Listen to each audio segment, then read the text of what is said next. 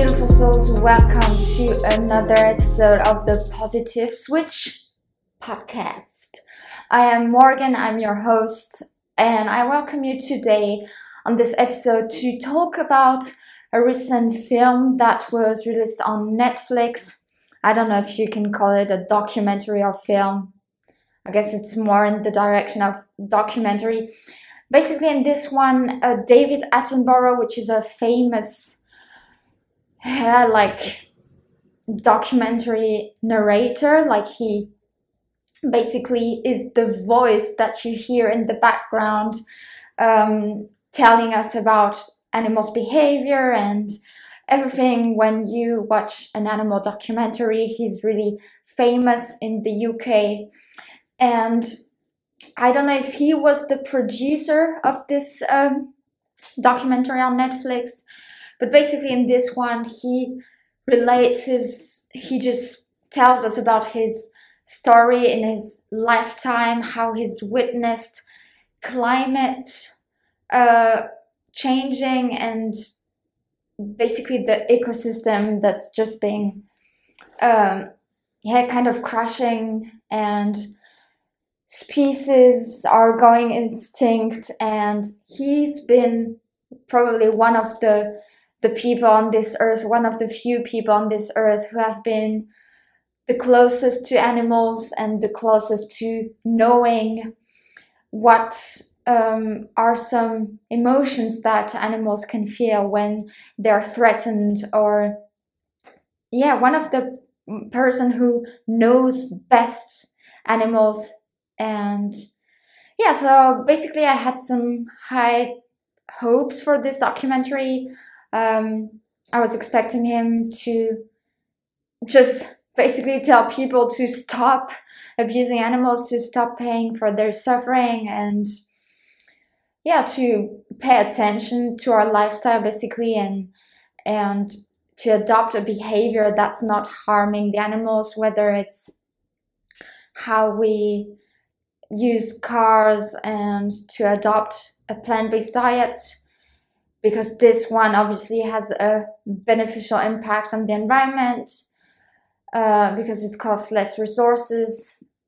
But not all of those hopes were met, and I was just basically mostly disappointed. So where should I start? Well, first I want to say that the reason why I'm making this episode now is because I think that when you notice that people are inconsistent, they are holding speeches that don't really match with what we should be doing, with the measures that should be taken, and the change that we should all partake in, then you have a responsibility in holding that person accountable, in showing them the contradictions and inconsistencies in their speech. Just like, if you knew someone, and as a fact, you know that this person is not racist, and suddenly they have a behavior that totally is the opposite of an which is the opposite of how an anti-racist person should behave, then obviously you do something about it. You make that person aware of their contradictions and ask them, why are you speaking like this and harming someone in your speech if you claim to be anti-racist. And so clearly I'm sure that David Attenborough would claim to be an animal lover or a person who is against animal cruelty. But in the facts, in his deeds, he's really the opposite. He's quite on the side of animal abuse and not on the side of veganism at all. So through the movie, for example, you can see him wearing a fur trim. I think twice in the movie you can see him wearing two different coats. One is for sure from the brand Canada Goose, which is known for being an animal abusing industry, an animal abusing brand, who abuses and murders geese and raccoons, I think, if I'm not mistaken. So the geese for their down and the raccoons for their fur. So really disgusting brand, a brand that really has to do a big switch and start considering, like just being humane and stop abusing, exploiting animals and murdering them. So at one point in the movie, he's wearing some animal skin on his back, some animal fur, which clearly stems from animal abuse, because there's just no other way around it. When you can clearly identify the fur being real fur, and in the movie it's the case. And I think, like, for a major part of the movie, for the most part, it's okay, it's quite consistent. And then when you get around 1 hour, you start noticing the bullshit is coming. It, like, you see it coming like a truck. It's that big.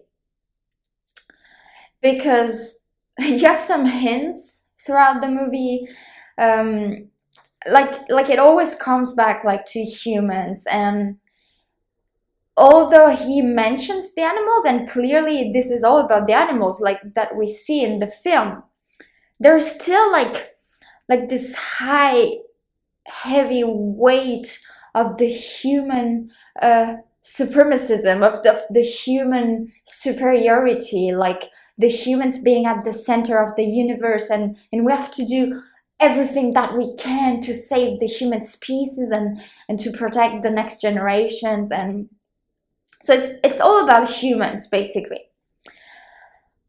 But as for the animals, well, if you're born a wild animal, then you're lucky. You will be protected by David Attenborough. David Attenborough will speak up for you. If you're a whale, if you're a dolphin, if you're a seal, if you're an elephant, David Attenborough is your best friend. But if you're a fish, especially a tuna fish or salmon or, I don't know, mackerel, then you are not David Attenborough's best friend.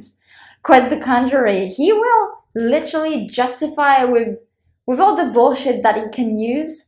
He will just justify abusing you and murdering you. He will justify hooking you by your mouth, dragging you out of the water, and leaving you to agonize for up to 4 hours. Based on your species, because unfortunately, you're a fish, but you weren't born a whale. So, like, his behavior is literally really speciesist, because he's making distinction based on interest, on his interests, because he thinks that freaking humans, like the whole humankind, needs to eat fish, which is not the case. Don't get me wrong, I'm not saying everybody has to go vegan on this planet, because I know that we're living in different climates, and that not everyone can survive just on plants, that not all countries have the necessary plant-based resources to survive. In some countries, no. So I won't tell, I don't know, some tribe in the Amazon forest to be vegan, because I know that probably won't be feasible for them. But if you're living in Central Europe, if you're living in the US, if you're living in the UK, there's no excuse against animal abuse.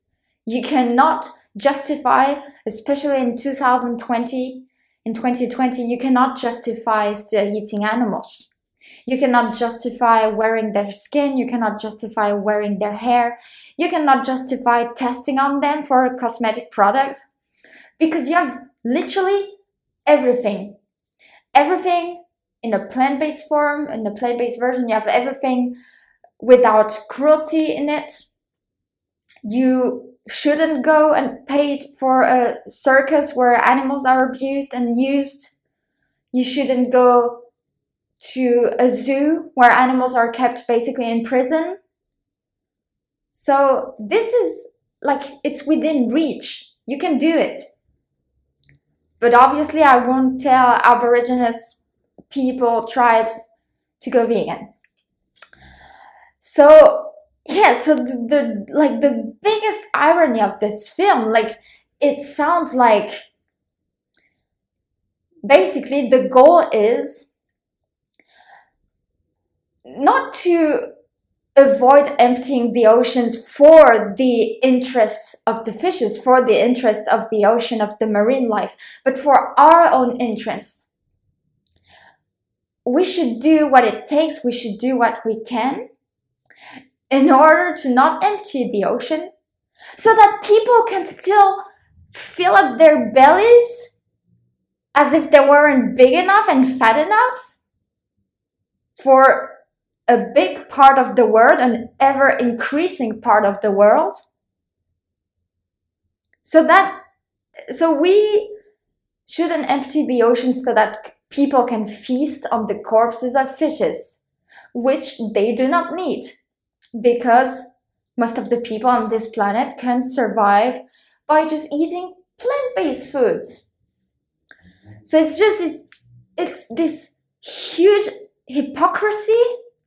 And I think like one of the most what the fuckable thing that I heard in this whole film, documentary, whatever, was that he was basically saying, how was it? It was saying, like, don't eat all the fishes so that fishes can, like, populate again, so that they can increase their population, so that we can eat them, take them and eat them. So don't kill the fishes to a certain point, so that they're still able to breed and reproduce and multiply, so that we can take some and kill them. So it's like, don't kill so that we can kill. Where is the freaking sense in all of this? So yeah, that was one part. And then I think he also addressed the land animals who are exploited. The biggest part of this planet is actually occupied by cattle, by chickens, by pigs, because we breed them into existence to the billions.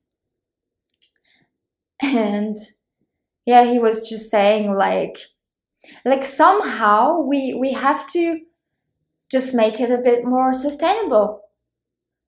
But how, like, when you have almost 8 billion of people on this planet, and you have actually like tenfold more animals on this planet, like exploited animals, than human beings, please explain to me how you can somehow do this in a sustainable way. There's no way. So yeah, it's just, this film is not credible. You cannot take this movie seriously, because it's just full of crap. It's full of hypocrisy. It's full of nonsense and stupid human freaking arrogance, always being in the center of everything, and basically wanting to use animals as resources, telling people like, don't eat up all our resources, so that we can still tap in, so that we can still always kill these animals that we consider as products, as objects, machines who are here to meet our desires. just for the nonsensical not need to eat animals, because people are just so selfish. And when it comes to taste, well, in fact, most of people on this planet are against animal cruelty and are against abusing animals, until you bring up the animals that are on their plate, or at least the remainings of those animals, the corpses of those animals, and the secretions that are in people's glasses and cups, and drinking cow's tits mother milk when they're actually grown up and should have weaned off a long time ago, eating hens' reproductive cycles that come out of their butt, eating bee vomit, which this is what honey is, because at first the nectar of the flowers goes to the stomach of the bees, and then they regurgitate it. They puke it in the mouth of another bee, and the other bee puke it to another bee, to another bee's mouth, and then it's like, I don't know, 10 times, 20 times, 50 times, just puked over and over and over again. And then you eat this. Like as if there weren't already 50 different sweeteners on this planet that you could use instead. And many of them that taste actually just like honey. So that's the problem is with such documentaries, or any documentaries in general. The focus is not laid on the animals. The animals are never the center of a documentary. Their interests, their needs that we should respect, their rights, are never in the center of any movie, any documentary. To the exception of Earthlings and Dominion, which I recommend you to watch if you haven't yet. They are available on YouTube for free. But think about it. If you were born one of those animals, if you didn't have the luck to be born a wild animal, and still wild animals are poached too. They are hunted, they are taken away from their natural habitat, because to some people they represent some sort of luxury and represent some social status or whatever. If you're not born in the right species, you might certainly be enslaved, abused physically, separated from your family members or your friends. You might be tortured like forever, and then you're butchered, scalpeled, cut into 1,000 pieces, and which are sent like to different parts of the world for people to feast on and then shit you in the toilet. How would you like that? How would you like people to speak up for you if you were in that case? Would you like to be relayed to the last place forever? Like to always be in the background and never on the front? Never taken seriously and actually talked about and defended? How would you like that? And that's why I will clearly say this. My fight in this life will always be for the animals.